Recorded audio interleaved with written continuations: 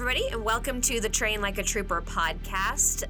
Today we're talking about summer impaired driving. We've got the Memorial Day weekend coming up here, and the whole summer stretching ahead of us, and this is a major issue for our state. So Trooper BJ Keeling is a drug recognition expert for the Highway Patrol here in our state, and he's going to talk to us a little bit about what the summertime looks as far as impaired driving and what we want people to know. Thanks for joining us, Trooper Keeling. Thanks. So what do people need to know? Like I said, we've got Memorial Day weekend coming up. Is this kind of when things start to ramp up for you, or I'm sure it's year round? Yeah, with me especially, I'm assigned to the Highway Safety Office as an impaired driver liaison, and I've got basically everything southeast of the corner of the state. So I pick up Broken Bow Lake, I pick up Lake Texoma, a couple of the rivers around the area, and things like that. And Memorial Day is kind of hey, we've made it past the winter months. Hey, the lake's kind of either starting with fishing or we can go kayaking, whatever. A lot of the Texas traffic will start to come up to the lakes and stuff and start to explore and get their stuff ready for the summer and get those first initial couple camps out of the way and things like that. So Memorial Day is kind of the opening season, I guess you could say, on having a good time during the summer. And then, we're progressing to 4th of July and things like that. So that's the beginning of the year, I guess you should say. We've made it through winter. We've kind of start taking off work. Let's go have some fun for the pretty weather. What did last year look like in the summertime? Because we had a lot more people going to the lakes and stuff, right? Because they weren't really traveling. Yeah, with all the COVID-19 restrictions and things like that, I mean, man, the lakes, the campsites, you couldn't get in a campsite where I was at. I mean, if you tried to go camping, you were just not. You had to book it out months in advance. I know. Had some friends go camping. They're like, man, we had to book ours back in like February. When the whole COVID thing started, they're like, we're going February, March. We were booking our campsites for Memorial Day and for the 4th. And especially with depending on the states, in the southeast, we've got a couple states surrounding that corner down there, and where Broken Bow Lake's at is always a big touristy spot anyway. And some of those other states were really shutting down, and people were trying to escape from there, and they were going to the Broken Bow Lakes and, of course, the Lake Texoma. So, yeah, last year was really busy as far as the campsites being busy and people out on the lake and stuff like that. And I mentioned that the, couple of months, everybody's shut down. Nobody's working, so they're like, well, let's go open up to the wilderness, go camping, go hiking, whatever. So it was pretty busy last year. And I know, obviously, you don't work the lakes, but we're talking about impaired driving, getting to and from the lake or after you've been there. I mean, a lot of people associate going to the lake with having a few drinks. Yep, it can happen. It's kind of what, and so I'm sure that's a major concern for you guys, especially down in that part of the state. Yeah, and we have a lot of lake traffic down there, like I said, with Lake Texoma, Broken Bow Lake. And we just ask that people get back to they go out on the lake, and they have a couple drinks out on the lake, whatever, or go on the campsite. Just if you're going to be at your campsite drinking, stay put. Try to get everything set before you start that drinking period, where you can stay there at your campsite and have a good time at your campsite, but don't go traveling anywhere, because we all have families out on the roadways that we want them to be safe, and you to be safe as well when you're doing it. So, and then with the boating and stuff, people take their boats out, and they may have a couple of drinks on the boat. Our recommendation is have one person that's not going to drink. If you're going to be out there for a week, designate one person that he doesn't drink at that time, and let them be responsible for getting everybody back home. And then take turns the next day. Be responsible with it. So if you're going to be doing those things. Are there certain areas that you guys really do kind of watch in the summertime? Like, okay, this is the road into the lake. This is the road people will be, leaving the lake from. And I've been in southeastern Oklahoma for 15, 16 years now in law enforcement as a trooper. And, Highway 70, and it goes through several counties down there. And it leads to a lake. It leads to Lake Texoma. It's one of the main roads to get into Lake Texoma. And that is always one of our main highways that we work. And it doesn't matter that years after years, it's like people still haven't got the hint. Hey, you shouldn't be impaired coming in from the lake, because you're probably going to get stopped, or somebody's going to call you in. It's a pretty common thing down there. And obviously impaired driving is dangerous no matter what. But then you've got people hauling campers, hauling boats. I'm sure that makes it even more dangerous. Yeah, campers, boats, or a camper and a boat together. I've seen that one where they put a boat on the back of the camper that they're hauling. You're like, this thing's 50 foot long. Then you want to drink a couple of drinks and try to drive it around and expect not to hit anything, so. But yeah, I mean, the campers and the boats and stuff, and it's already dangerous as it is, because Highway 70 is one of the more dangerous roads and stuff. So it has some hills in it, a lot of people entering and exiting and stuff. So yeah, it can cause a problem when it comes to being impaired and trying to drive your way back home. And we talk about safety on the lakes a lot during the summertime and really focus on that. So it is important to talk about the safety getting to and from the lake also. Yeah, and I mean, I don't know if anybody's been to Broken Bow or on Highway 259 down in southeastern Oklahoma in a while, but Hochatown is north of Broken Bow a little ways, and it is a huge tourist spot. And it's really developing. There's a bunch of wineries over there now. There's a bunch of distilleries over there now. And it's really blowing up. And it's one of our large problem areas. And it is literally a 2-lane roadway with no shoulders to get to and from it. And if you go over there on a Friday or Saturday night, it is traffic backed up from the 10-mile span from Broken Bow to Hochatown. It's backed up all the way, bumper to bumper traffic. And then when you get those families out there going and then constantly crossing the streets, trying to find their cabins, and people are lost, it can cause a problem when it comes to public safety as far as getting to and from. And that's what's happening in the summertime. I mean, you got families traveling. Mm-hmm. That's really the issue. Is you've got your traffic is moving and people are out later. The kids are out of school, so people are they're out with their families, and that's where we're seeing a lot of we see a lot of fatality crashes due to intoxication with families involved, in the summertime. Yeah, and not just fatality crashes, just crashes in general go up during that time, just because of the people being out of school and the families traveling and everything else. So, but like I say, especially with those two areas, because those two are bigger populated areas, until you get down to the hunting areas and stuff like that later on in the year. But during the lake time travel and things, summertime it really starts influxing down there about that time. So you see a really big increase in traffic in that area. Yeah. And of course we also have the casinos down there, which from the Choctaw Casino over to Lake Texoma is not a very far drive. It's about 10 miles. So people will stay there and then go out to a day drive out to the lake and stuff. Motorcycle riders really start developing there. They get out and about with the weather when it's nice, and they start going around the parks and things like that, and making pit stops at bars and then getting back out on the highway. And those are things we just ask people to do it safely. If they're going to do it, go out, get you a designated driver, like I talked about earlier, use your cell phone. There's no reason anymore to not be able to get a ride back safe. Make a phone call, get to where you're going safely and stay there. When I said earlier Uber, that's mainly more in the metropolitan areas. Has it even made its way down there, the rideshare services? No, not really. It's kind of hard to get cell phone service in the, just south of Hochatown there. We have no cell phone service to get an Uber to come pick you up. But you can get ways to get around. I mean, you can. And most of those cabins and stuff, I think there's a couple of cabins down there now, and there's a couple of the bars and stuff that are doing bus shuttle services, to get you to your cabins, especially around Broken Bow. There's a couple of places there that they'll do a shuttle service to where when they close at 2:00, there's a bus out there, hey, which cabin you going to? And then they'll shuttle the people around, or you can call and get a shuttle service to take you back. So there's a couple of places that are starting to do some good ideas like that to help us and law enforcement help keep the public safe by getting shuttles to and from.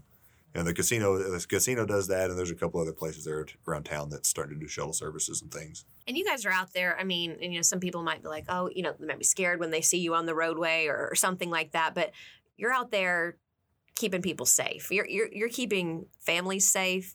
You're keeping a tragedy from happening. That's the goal. That's our main goal, is to make sure the citizens of Oklahoma, the people traveling to Oklahoma, are safe. Make sure they don't come up here and get injured, or they find their way. I couldn't tell you how many times I'll be at a gas station or something, in Hochatown, and usually almost every time I'm there, somebody will come up and they're from Dallas, or they're from somewhere in Louisiana, or they're from somewhere from Arkansas, and they have no idea where they're at.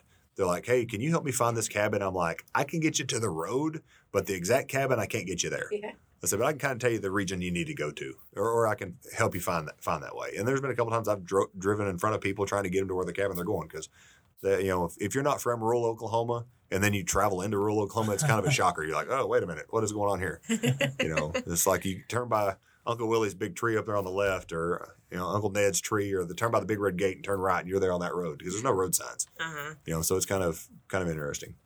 So what are the typical things that you see in the summertime? Like I said, I'm sure you see it year round, but what are the things that you see more in the summertime as lake season kind of picks up? Mostly the influx of traffic, and of course, I mean, when you get the lake season, I guess it's, if you've ever been out on the lake, it's kind of one of those, what don't you see? You kind of see of all kinds of things. You'll see a John boat with a big motor on the back of it, and there's just really no telling what you're going to see, especially in southeastern Oklahoma. And then when you throw in there that it's lake season and you throw in alcohol or some type of impairment, there's no telling what you're going to see. Yeah. I know that I see when I stop cars and the summertime gets there, I see more minors with alcohol. I see that so much more in cars because they're all out of school, they're all together, and they're traveling around doing that. I see that a lot. Yeah, and especially when you're from down there and you know these lakes well, you'll always see when school's out, the kids flock to the lake. And and I really can't say when I was that age, I didn't blame them either. That was what I wanted to do. I didn't want to go out and bale hay or work. I'd rather go out to the lake and swim all day, something like that. So the kids or the high school kids, the college kids age is always an influx at that time. Or people, like I said, people coming back home from traveling, the people that are from there, that they go off to school, they come back, and it's a large influx there as well. So if you're going out to the lake and you're out there for like an extended period of time, maybe you're sunburned, you're a little bit dehydrated, you've been drinking. Can alcohol and other, drugs affect you differently in situations like that? Yes and no. I mean, you're still going to, for instance, alcohol uses water. So if you're dehydrated, you may feel the effects a little bit quicker, or you may not be, you may feel the effects of being dehydrated. I mean, heat stroke's always an issue, especially, and everybody's been around a humid Oklahoma summer. It's really hot. The sun's bearing down on you. It's, sometimes be 100 degrees outside, and it's always stay hydrated, when you're going out on the lake and stuff. And that's why I tell people, if they're going out, take your sunscreen with you, stay hydrated, and obviously leave one person that's not drinking. And I don't even mean just not one or two. Just leave one person that is his only job for the day is, hey, just don't drink for the day. Let somebody else take it that day or whatever, and get everybody home safe. Do you spend a lot of time, maybe leading up to the summer months, talking to that school age kids about safety and things like that? Yeah, I try to do, and that's part of my job on the Highway Safety Office. I do a bunch of the public education stuff, and I try to go around and get my driver's age kids, or like we've got some things coming up here that will be for driver's age kids, and teaching them not only just drinking and driving, but riding in a car with an impaired driver. We've got texting and driving. We've got, just inattention to driving in general. There's all kinds of things that a lot of the kids nowadays don't get really exposed to, and just think it's a normal part of day that you need to understand the consequences of doing. And so we do a lot of the outreach programs on the Highway Safety Office to try to get those people to understand that and get that knowledge out to them. What's the best way to hammer that home with kids, especially, the new drivers?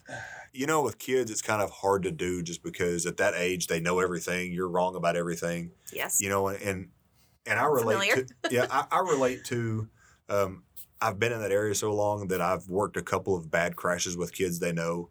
And I hate to say that, but usually those traumatic events that they're around is the best. Without putting it saying that's the best thing for them, but knowledge about how this happened to how this crash happened kind of relates it to them. Yeah, kind of relates it to, hey, you had a classmate not show up to class today because of this is what they were doing, and getting that knowledge out to them in those ways, that I think that really sticks home for them, because everybody, they don't want a tragedy, they don't want a loss, and we had one where I'm from the other day, and I think four teenage kids. One of my friends, the police officer, his son lost his life, and I went to high school with his mom, and they lost 4 kids in one crash, and it was all because of an impaired driver. The impaired driver came back, and it's a tragedy, and it's shaken the town drastically. You can go talk to those kids, and there's some kids that are really hurt because of it. And it's just things like that, and that's the things that we try to prevent on a daily basis as a trooper. We don't want those things happening, or we don't want to make that phone call, or go up and make that knock on the door that says, hey, this is what just happened. So those are the hardest parts of our jobs, obviously. But is there a particular crash that you've worked like in the summertime, maybe somebody going, to or from the lake, that kind of sticks in your mind? I hate to say that because there's so many of them, with the career that we have, you work so many crashes day in and day out. It's just, you're like, yeah, I've got tons. I don't have enough time to sit there, I guess, talk about all of them because, I've got so many of them that stick out in your mind. I know with me, the worst crash I ever worked was on 4th of July. Yeah, it was just 2 little kids, and was an intoxicated driver, and had to land helicopters and all that. That was the worst crash I ever worked. And so every time I think of 4th of July, beyond Memorial Day, it kind of starts that whole season. But every time I think of that season, I think of, that crash.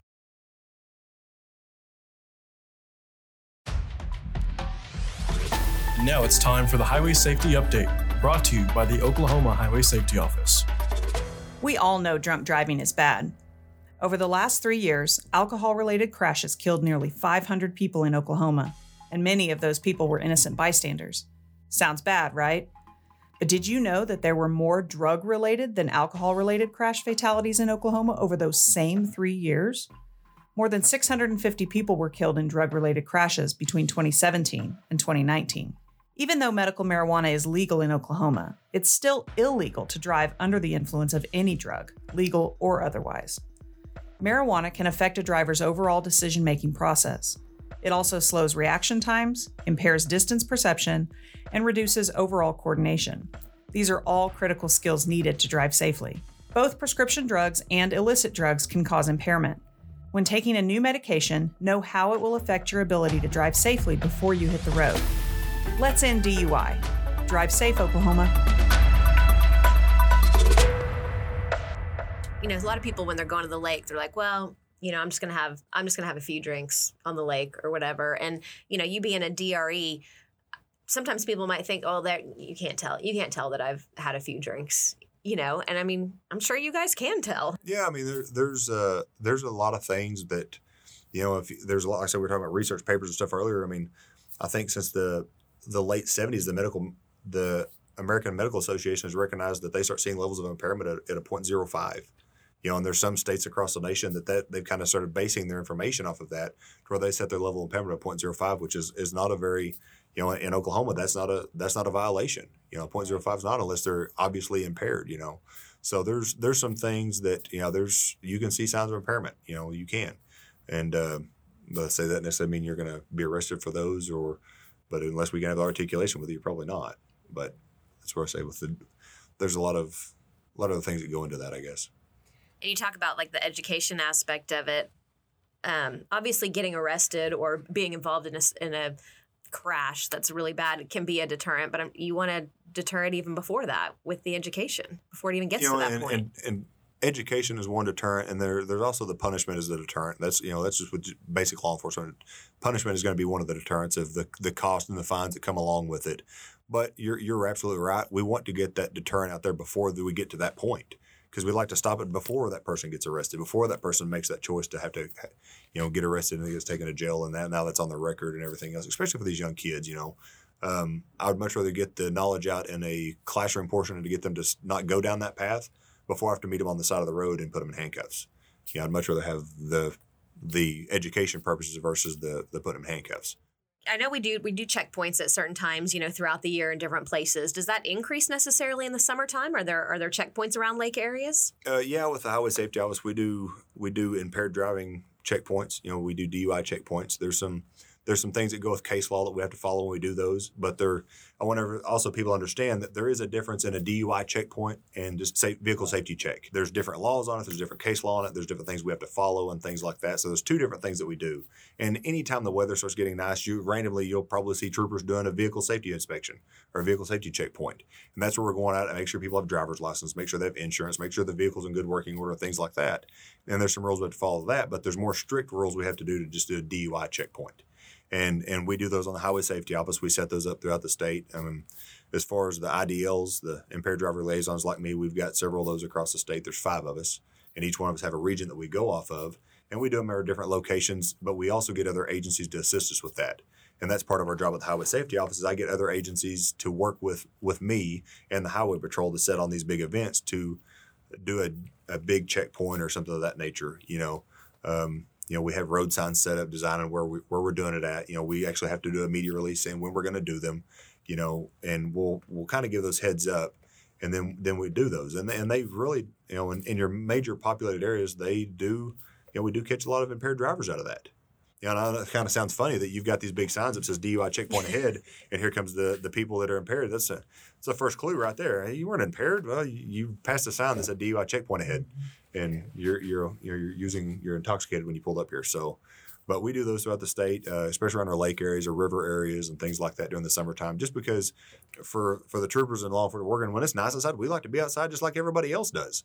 You know, we just have to do it in a different aspect of working aspect. We also do we do saturation patrols as well with the Highway Safety Office, to where I'll get together with several other law enforcement agencies and really, if we have a bunch of fatality crashes or a bunch of DUI problems in that area, then we'll go and emphasize, because in your rural lying areas and some of your metro areas, you may not have a large amount of officers to work that area because we are shorthanded in Oklahoma. So I'll get together numerous officers to where we can actually put some effort and put more officers in that area where we've had the problems at. What typically happens at a checkpoint? Is everybody that passes through going to get a field sobriety test? No, not at all. I mean, it depends on how the checkpoint's set up. It really doesn't. And that's all deciding factors we've got to put in a pre-op plan before we do one. We'll go out there and, set up a way that where people can travel through safely. They'll have people guiding them in to where we want to go and talk to them. And it's merely, hey, see driver's license, where you headed to, have a good day, see you later.